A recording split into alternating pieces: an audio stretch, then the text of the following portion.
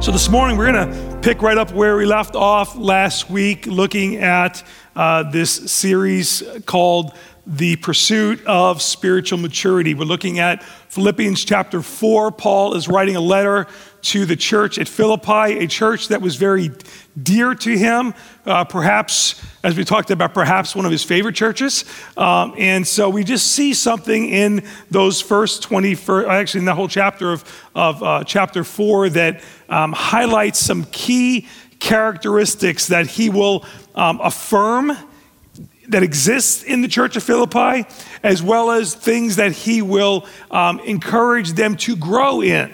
And so we're kind of been unpacking this together, and I pray that as we're going through this, that you will be affirmed in the areas that you're strong in, and that you'll be encouraged to continue to grow as we are growing more and more into the image of Christ and just his character and the life that God's given to us. And I think, this idea of spiritual maturity, I had some great conversations with people over the course of this past week, and just that we're really challenged, by the words of Scripture. And just somebody said, I walked into the room feeling a lot more mature than when I left, the room. And I just think that's good, because the Word of God is there not to make us feel like losers, certainly, but to invite us to continue to grow more and more. And so this idea of pursuing God and pursuing spiritual maturity is not homework that we are to avoid, but it's an invitation to become more and more like Christ. And sometimes that gets a little scary. Sometimes we kind of tiptoe around it. Sometimes, we're fully engaged in wanting to grow. And sometimes we're kind of like, just not there right now. And I think everybody's at different places and at different seasons of their life, and kind of like how they dance around that issue of maturity is going to be different, right? And so my prayer is that the Holy Spirit would encourage us and challenge us, and that his truth would speak louder than my voice, and that his word would challenge each and every one of our hearts, because we are on this journey together towards Christ likeness. And so however you choose to engage in that, right? Whether you're fully all in, right? Some personalities are like, I want to hear it all and get it all in and change. And others are like, I just need to kind of process this. And I saw a great video clip last week that Matt and Annetta had shared with me of their puppy. And they got this cute little puppy. And I saw that and I said, that's it. That's the picture of so many. Like you've got this little cute puppy, right? Bouncing around trying to grab the bone. And see, the bone represents maturity, and you don't even know what I'm talking about. You want to see the video? Because the video really kind of, let's take a look at this clip.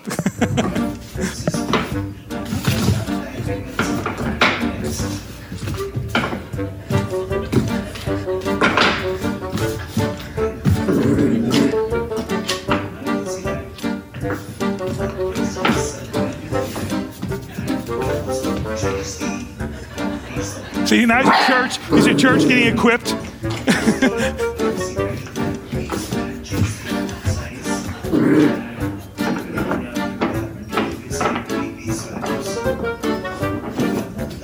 Yeah, you should give it up for the puppy. We feel like that sometimes, all right? It's like kind of like we're back and forth and trying to like bounce around it. And I don't know about you, but I kind of thought that's how I treat my scale sometimes. It's kind of like, that's the wrong number, maybe tomorrow, and move it on the carpet or the tile or whatever, But this idea of maturity can either scare people, which I hope it doesn't, but a lot of times people come out of religious systems that are very condemning and very judgmental and very pushy. And so the idea of challenging our thinking sometimes kind of makes them run in the opposite direction. And I pray to God that that's not how you embrace this, but you see this as an opportunity to grow and to allow God to conform you more and more into the image of Jesus, because he's got a design for each and every one of us and wants us to walk in his fullness and in his blessing. And it takes perspiration, as I mentioned, and it takes inspiration, right? And it's the inspiration of the Holy Spirit. It's the grace and the ability and the environment that God puts us in so that we can grow, but it also takes a little perspiration. It requires us to work at this thing and to work at our own salvation with fear and trembling. And so I pray that as we continue to push through this, because some of it may be super challenging, and that's good. But I figured I could say anything hard when you open up with puppies.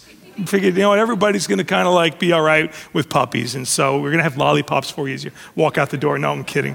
We're not going to be doing that. So last week we looked at the pursuit of spiritual maturity in our companionship. And we saw how we can grow more and more in our relationships. And then we looked at growing or pursuing our spiritual maturity in our character. And Paul is raising the awareness of the church at Philippi, to whom he was writing, on ways in which they are to look up to God, to look inwardly, examining their own hearts, and then look outwardly to the world around us. Because how we look up to God and out to the world and inwardly has everything to do with our character. And so it's there that the Holy Spirit is conforming us into his image. And we left off at verse 8, and so that's where we're going to pick up this morning. Philippians chapter 4 and verse 8. Paul writes, "Finally, brothers, whatever is true, whatever is honorable, whatever is just, whatever is pure, whatever is lovely, whatever is commendable, if there is any excellence, if there's anything worthy of praise, think about these things." Think about these things. And so this next subject we want to look at is the pursuit of spiritual maturity in our consideration. In our consideration. Paul is now instructing us in the area of our thought life. The things that we entertain in our minds, the things that we allow ourselves to regurgitate over and over in our minds, the things that we consider in our minds, the pursuit of spiritual maturity in our consideration. Now, this is very important because what we choose to think about becomes our reality. Isn't that right? What we choose to think about becomes our reality. Now, note, I qualify that by saying our reality. Because the thing that you may be thinking about might become your reality, but that might not mean that it is the right reality. Right? We all know, like, there's people who think a certain way and they think just because they think that, that's the truth. No, what we think on becomes our reality. And so it's really important that the thing that we're thinking on is the right thing, so that our reality is aligned with what God's word says and what is true. So Paul is challenging us in this area. A mature Christian chooses what he or she will dwell on in their thought life. Nobody can make you think a certain way. Nobody can force you to come to the conclusions that you come to. Listen, not even your past can force you to think a certain way. You have the power because you've got God's Spirit in you. You've got the ability to say no to your past informers, the things that inform your mind, and hold on to that which is true. Nothing can force you because you have God's Spirit in you. I mean, think about how many relationships are broken, how many misunderstandings are developed because the narrative that has been created in a person's mind has been applied to people and to situations. Isn't that what happens? We've got it all summed up. We start thinking about it over and over again. We have conversations with them about it, but they're not even present in the room. We're just having the conversation because we know how they would answer. And so we create these narratives, and as a result of that, relationships get broken, division takes place, and it's not necessary. I love the way Paul instructs us here on how to deal with our thought life. He says, look, whatever is true, whatever is honorable, whatever is just, whatever is pure, whatever is lovely, whatever is commendable or excellent, if there's anything worthy of praise, Paul's like, man, if there's anything there, think on those things. You see, it's a call to find the good, even in the midst of bad situations and even bad relationships. It is a call to direct our thinking in such a way that we don't focus on the negativity, But we find that which is true and honorable and just and pure. Now listen, not everything is going to be true. But whatever it is, think on it.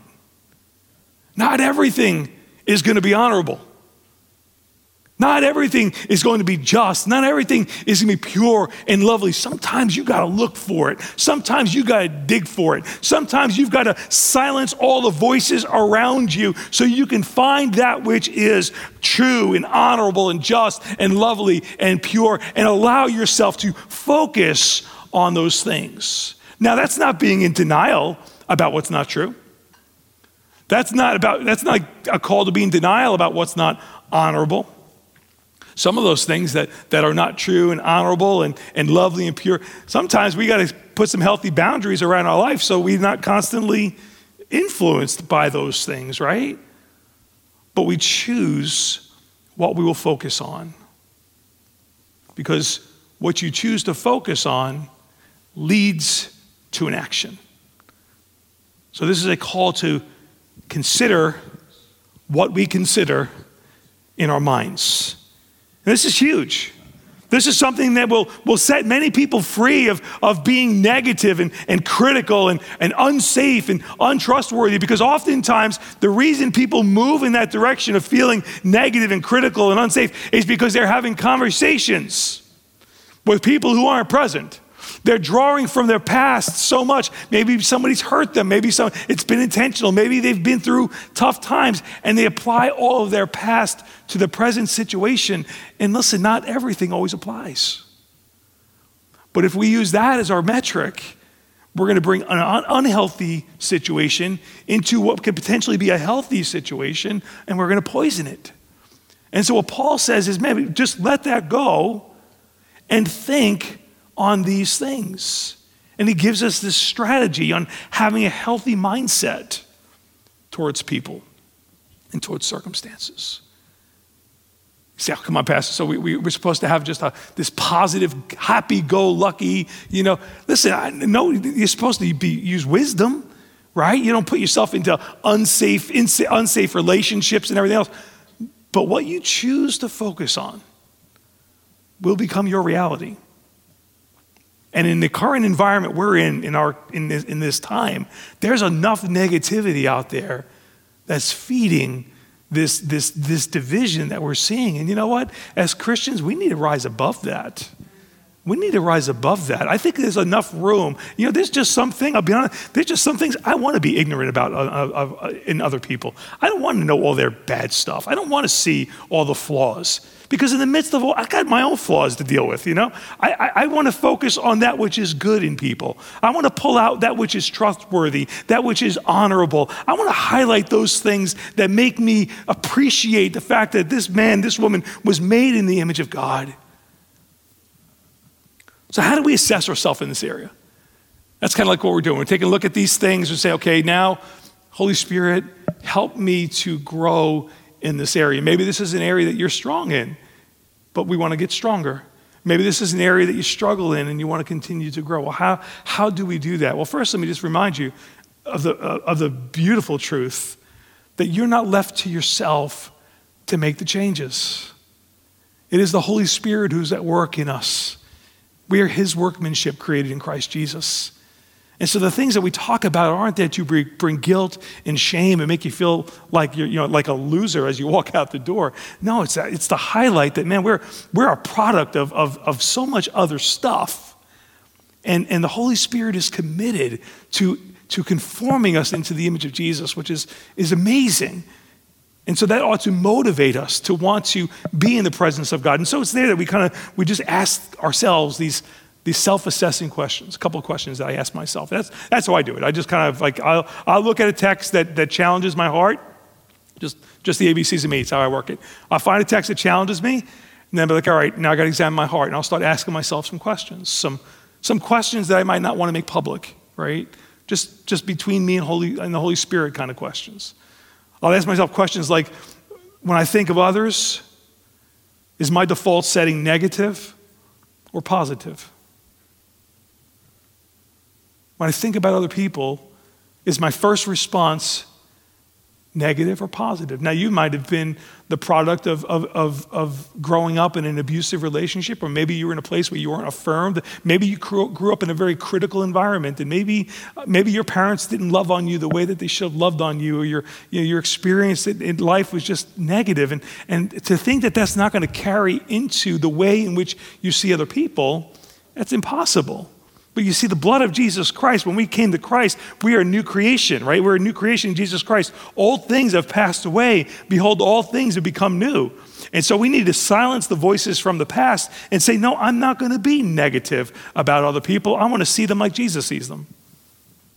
And Jesus sees the negative, but he doesn't focus on the negative. Here's a question. Do I feel like I know people better than they know themselves? That's a tough one. Do I feel like I know people better than they know themselves? They can explain the who, the what, the why, and inside you're going, yeah, I don't believe it. Because I know you. I've already come to, I've examined your life. I've watched you. I've listened to you. I've seen this small little snapshot of life that we've shared, and I've come to the conclusion that this is what you're really like. Last I checked, there's only one who is omniscient, and that's the Godhead, the God, the Father, Son, Holy Spirit. Only the Holy Spirit knows everything there is to know about everything.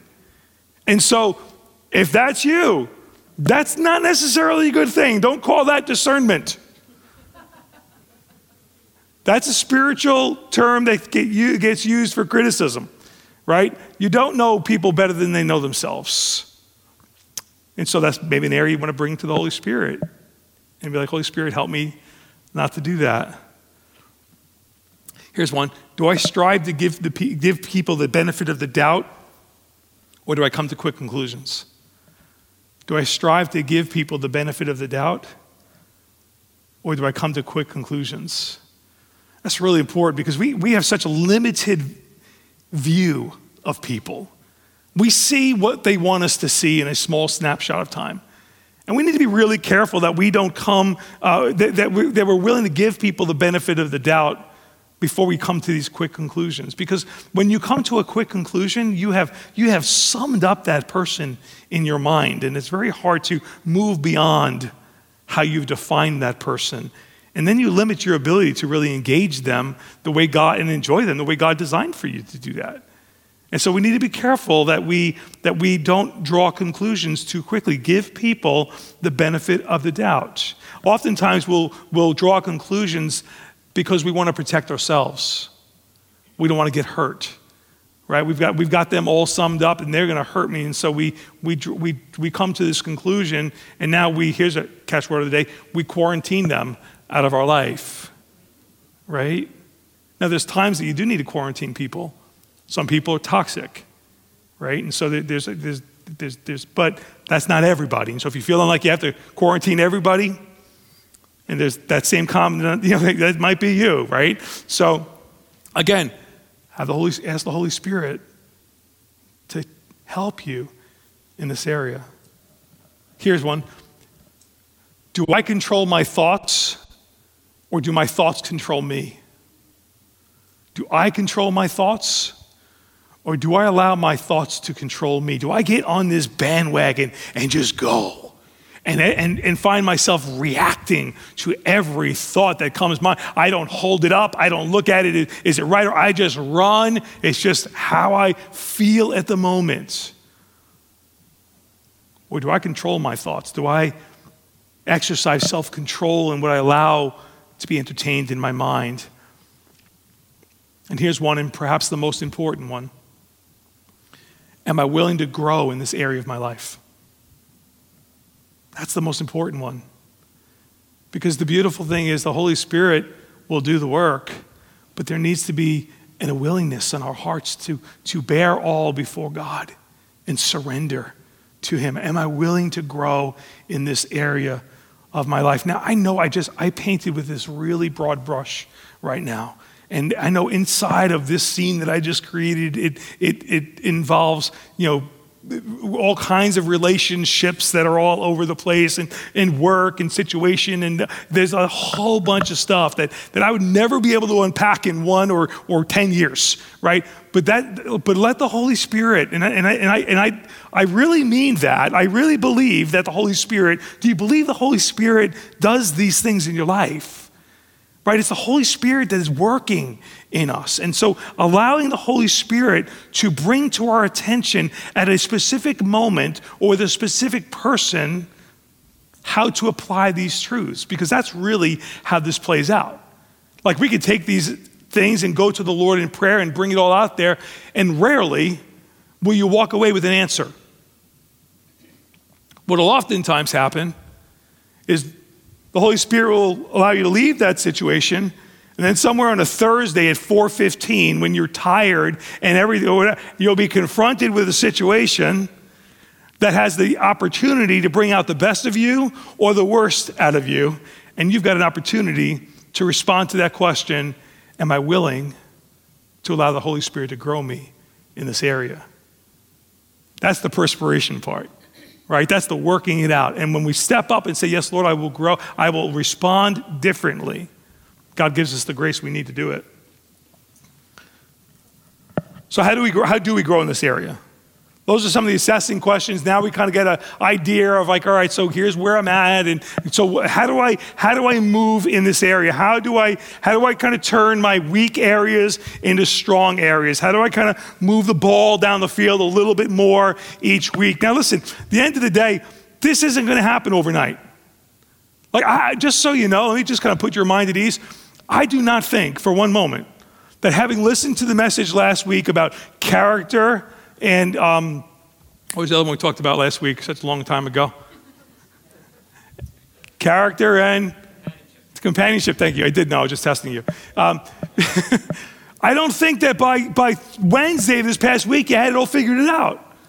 You know, that's not, and nor do I think that as we get through this today, that you're going to have this nailed within a week. This is a process of a lifetime. And so my hope is to kind of just put this out there, and at the right time and in the right situation, the Holy Spirit might bring to your awareness the things that we're talking about. And as you're praying and working these things through, He's growing us more and more into His image. And so what are some ways in which I can grow in this area? Well, number one, very important, recognize the battleground is our mind. The battleground is your mind. The enemy desires to influence our minds using lies about God, lies about ourselves, lies about other people to bring division and destruction. Jesus said in John chapter 10 that the devil comes to kill, steal, and destroy. That's what he's not changed his plan one bit. That's what he's all about. But Jesus said, I've come that you might have life and you'd have it more abundantly. And so we need to recognize that this battle that we're talking about, it takes place right here in our mind. And we need to recognize that your mind, very important, listen, your mind is a sacred place. Your mind is a sacred place. It is there that the enemy will hurl his lies, and it is there that the Holy Spirit will present truth. Your mind is a sacred place. It is a place that needs to be guarded. It is a place that needs to be rightly influenced, because our thoughts, positive or negative, eventually become actions. Our thoughts become actions. So recognize the battleground is in your mind. In your mind, that beautiful space between those two ears, it's sacred, it's holy ground. Secondly, take captive every thought. Take captive every thought. Paul writes this to the church of Corinth, 2 Corinthians chapter 10. For though we walk in the flesh, we are not warring against according to the flesh. For the weapons of our warfare are not of the flesh, but have divine power to destroy strongholds. We destroy arguments and every lofty opinion raised against the knowledge of God. And we take every thought captive to obey Christ, being ready to punish every disobedience when your obedience is complete. I love what Paul says here. He kind of he helps us to realize, listen, you're in a battle. And as I said before, your battle is in your mind. And the way in which you're going to engage in this battle and win in this battle is you need to take captive every thought. He says the weapons of your warfare, they're not fleshly, they're not tangible, but they are mighty. They have divine power to destroy what? Strongholds. What are strongholds? Strongholds take place in your mind. It's where your habits come in, your addictions come in. They have the power to destroy strongholds. Strongholds take place in your mind. Look, it destroys arguments. Where do arguments take place? It takes place in our mind. Every lofty opinion, where are the opinions? Opinions take place in the mind. Everything that raises against the knowledge also in your mind of God. And we take captive every thought. And so we need to recognize that those thoughts, those fiery darts that come at us from the enemy, they are thoughts that are directed to hit the battlefield of our mind. And we don't have to receive all of those things, but we are to take captive every one of those thoughts. And then what we do with that is we go to our next thing. We apply the Philippians 4:8 test to it. Is this true? Is this honorable? Is this just? Is this pure? Is this lovely? Is this commendable? If it's not, then it needs to be recognized as not something God wants us to dwell on in our minds, and it needs to be put away. There is no easy, fast-track way to changing the way we think. It is an intentional decision to not allow those things to fill our minds. As I said before, nothing can force you to think on something. Nothing. And so it's take captive every one of those. It's like you're arresting those thoughts. And you know what I'm talking about. I mean, not every thought, you can't possibly, but those moments, and you know when they are. When something rubs you the wrong way and you start spiraling and you start getting frustrated and you start creating this narrative and you start wanting to pull away and you start drawing conclusions and you got them figured out, and you know them better than they know themselves. Stop. Take captive those thoughts. Arrest those thoughts. And start focusing on that which is right and good and true and trustworthy. And listen, that might bring you to a time where you need to connect with this person and bring some healing to the relationship, but you'll never be able to get there if you first don't protect what's going on in your mind and to keep yourself from drawing writing the final page of the book of their life, right? Maturity in our consideration impacts the way we see other people. Therefore, it impacts the way we conduct ourselves with other people. Maturity in our consideration impacts the way we see other people. Therefore, it's going to impact the way we conduct ourselves with other people, which is our next point that we see in verse 9. The pursuit of spiritual maturity in our conduct. Look at verse 9 of Philippians chapter 4. Paul writes, what you have learned and received and heard and seen in me, practice these things, and the God of peace will be with you.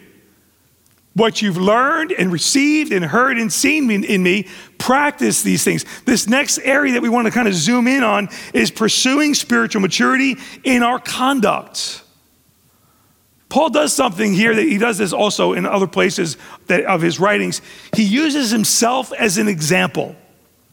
He holds himself up as a model, if you will, and says, be like me. Follow my example. Now, to some that might sound very arrogant, but Paul knew his call in life was to be an example to the believers. As I mentioned earlier, Paul went through that process of help me, tell me, show me, and then Paul earned the right to say, follow me as he followed Christ. And so we see Paul rightly holding himself up as an example. Paul's conduct towards them, I love this. You see, Paul's conduct and his relationship with them was not in word only.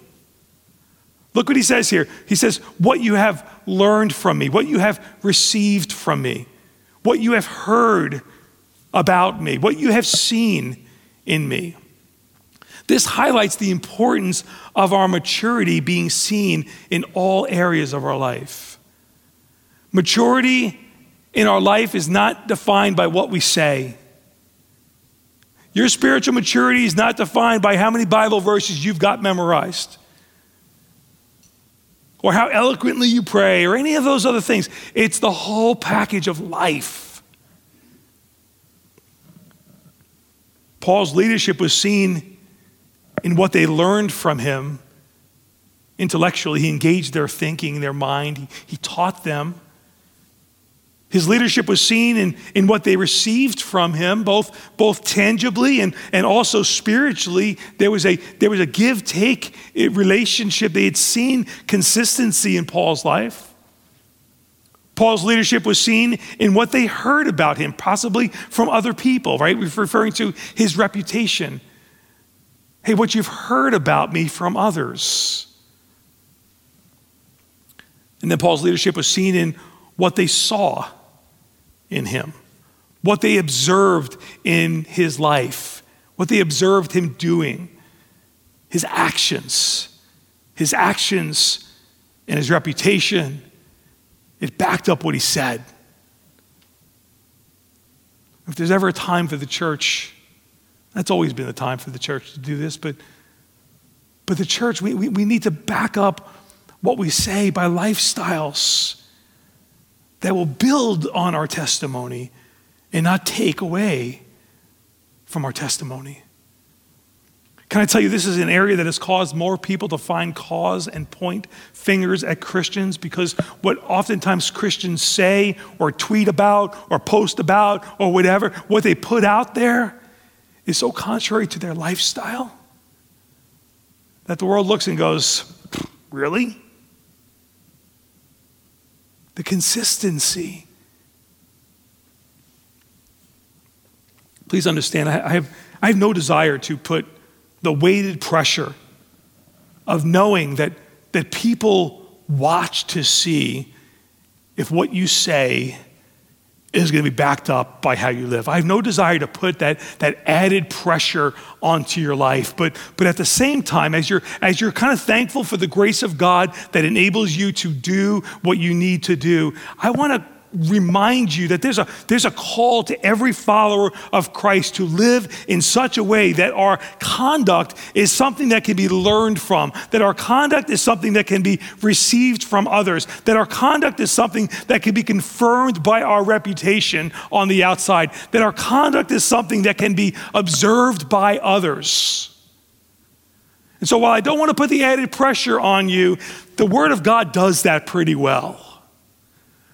And that's why it calls us to, hey, Jesus said, if anyone desires to follow me, let him take up his cross and follow me. The call to Christianity is a call to live our lives like Jesus would. And sometimes talk is cheap. Actions speak louder than words. I read David Kinnaman's book years back, about 14 years ago actually, it came out. This book called Unchristian. What a new generation really thinks about Christianity and why it matters. And it was a research book that he did for the Barna Research Group, and they came to the conclusion that 47% of America thinks that Christians are hypocritical. And that was 14 years ago. That was before all the politics. That was all before all the other stuff that started hitting our airwaves and Christians that are reacting one extreme or another extreme. And 47%, my guess is it'd be far higher than that right now. We need to recognize that we have been entrusted to influence the world for Christ. We're the salt of the earth. So here's some good assessing questions. What am I teaching others? What am I teaching others? What am I instilling in the minds of others? What am I leaving behind, if you will?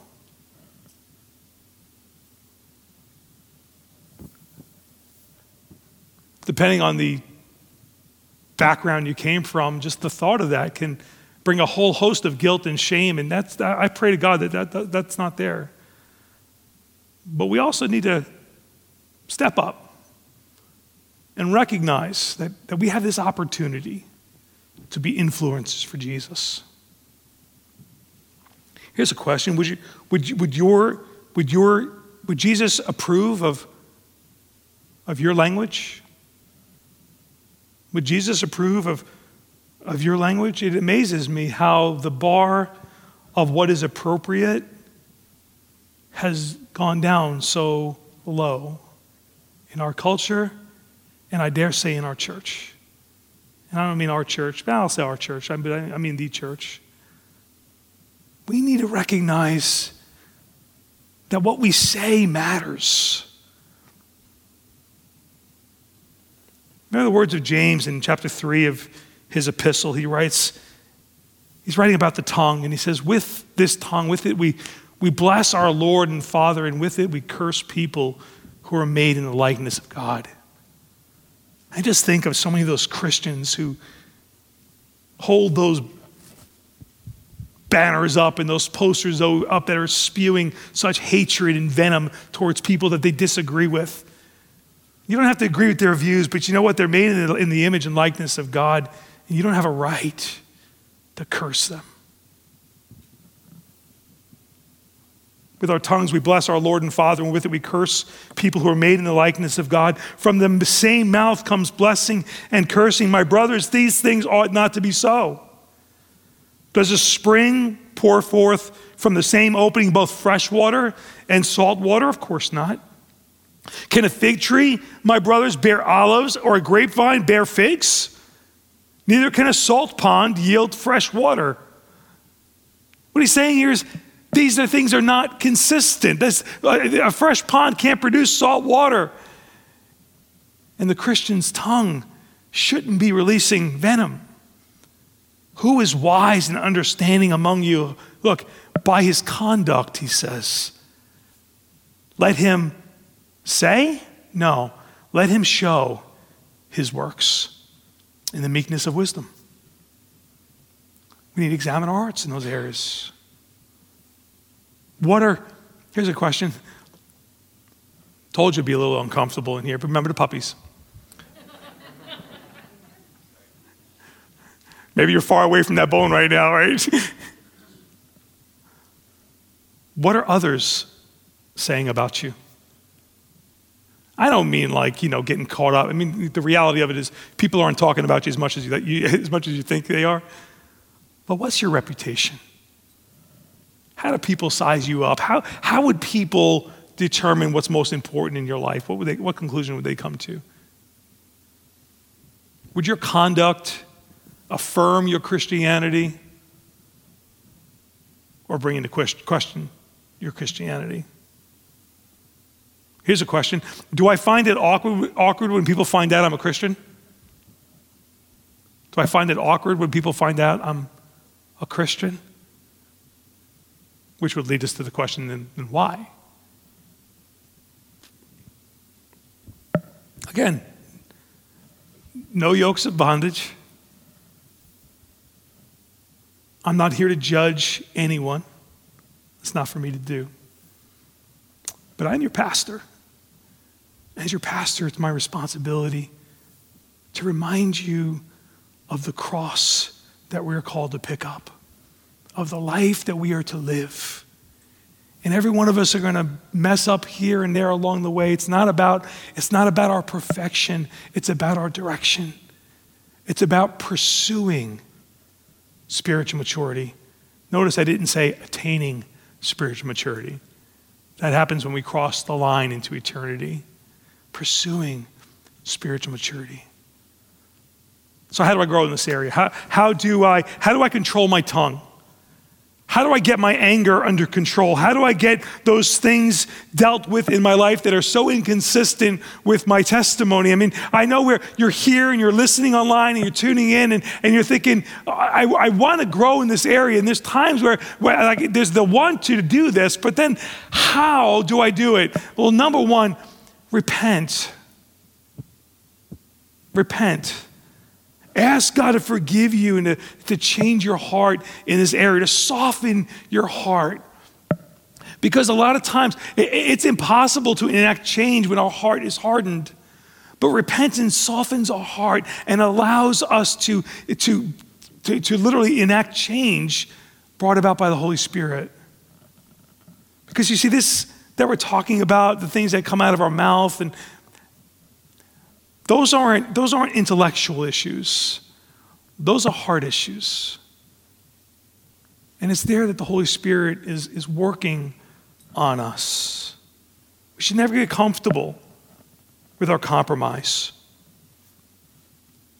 Did you ever find yourself saying, "Oh, it's just who I am"?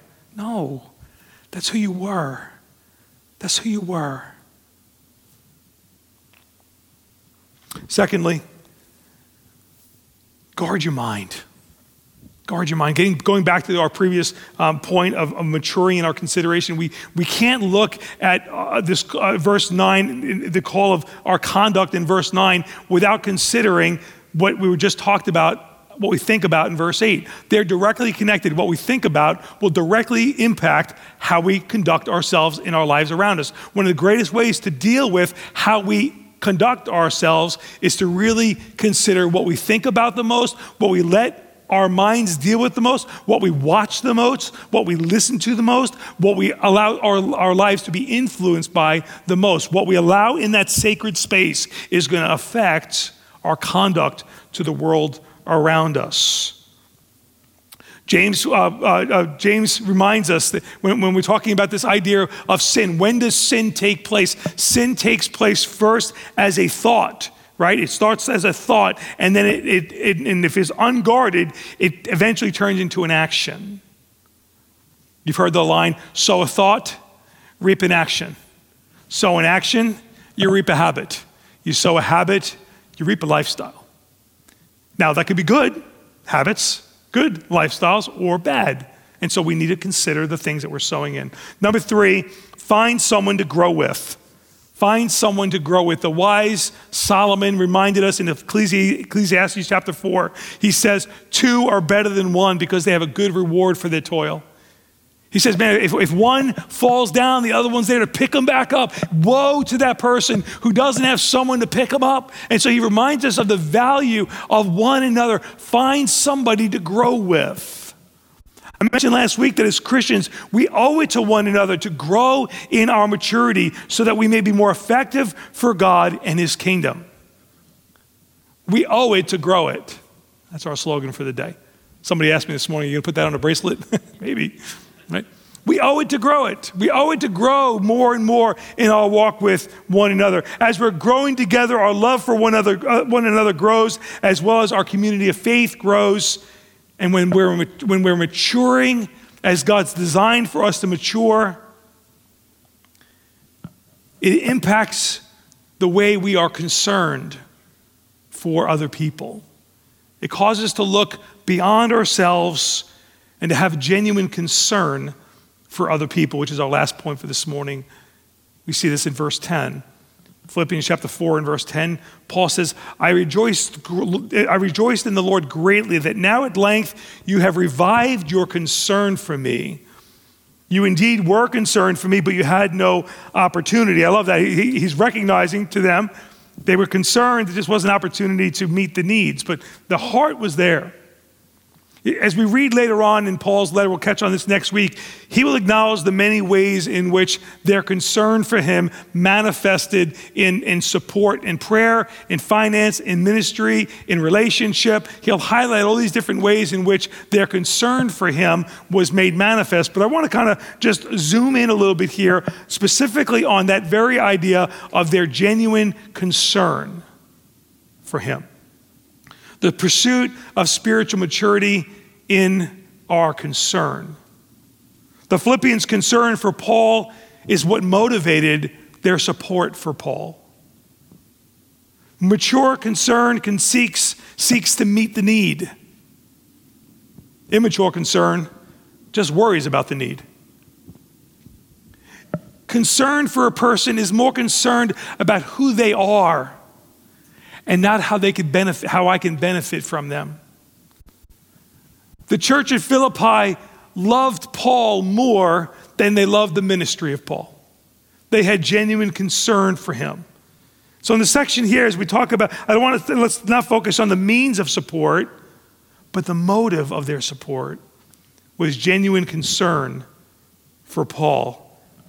And as we assess our maturity in this area, we would do well to ask ourselves some questions about how are we concerned about other people? Is my concern for those around me contingent on what they do for me or who they are to me? That's not the kind of thing you'd offer out there in public, right? But bring it to the Holy Spirit and ask, what drives me in this area? Here's one. Do I allow myself to get close enough to people to feel their pain? You know, it's easy. Sometimes ignorance is bliss. Sometimes it's easier for us, more comfortable for us to not know the pain people are in. But we're called to walk in each other's pain.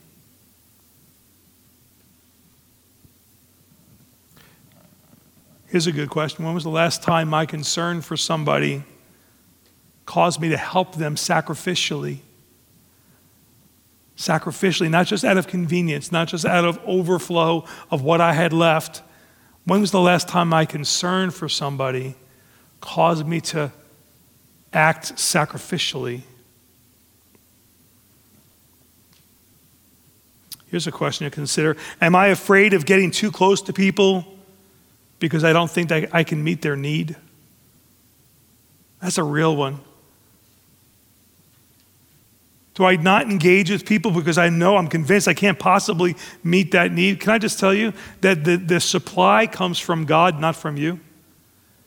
And so if you'll just be a willing resource for God to use, God will use you to meet the need for other people. How do I grow in this area? Well, some obvious ones, and we'll wrap it up with this. Number one, spend time with people. And as you're spending time with them, listen for how you might serve them. Just listen to people. Too many times when people are talking, people are more concerned about what they're going to say than they are listening to the person speaking to them, right? You're just waiting for them to breathe so you can say something. Listen and see, how can I serve this person? Ask God to enlarge your heart to allow more people to genuinely love, into your life to genuinely love. Ask God to enlarge your heart to love more people. God loves people. He's in the people business. And we as his followers likewise need to love others. Here, go outside your comfort zone and help other people.